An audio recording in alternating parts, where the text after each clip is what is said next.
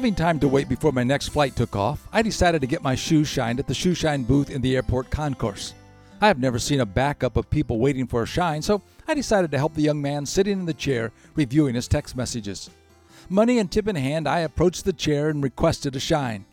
Rather than jumping down to oblige me, the young man matter-of-factly said, "I am on my break."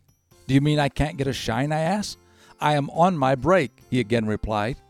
I didn't want to begrudge the young man a break, but knowing how many times these proprietors sit waiting for a customer, I did not expect to be turned away. A good work ethic is important for everyone. The book of Ecclesiastes says, "Whatever your hand finds to do, do it with all your might." Laziness and a lackadaisical attitude never accomplishes very much.